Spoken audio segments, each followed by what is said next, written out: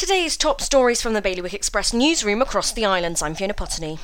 Jersey's government is refusing to reveal how much it agreed to top up the former CEO's pension upon his early retirement. Charlie Parker was given a $500,000 golden handshake after he agreed to leave in the wake of the row over his second job. But it remains unclear how much of this was a controversial pension perk. Express asked for a copy of the agreement, but the maximum amount payable was redacted. Express is appealing this. Guernsey's former Chief Minister says the island's authorities have made a mistake with their latest COVID travel plans.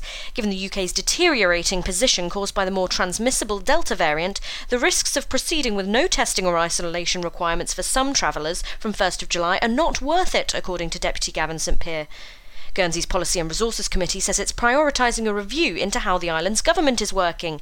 They're set to spend $26 million on transforming public services as part of a wider initiative to reshape the states.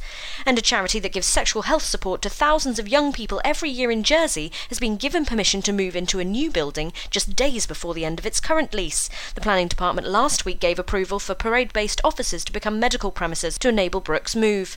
For more on all these stories, visit bailiwickexpress.com. Your weather now cloudy with some drizzle and a top temperature of 19 degrees. Bailiwick Radio News.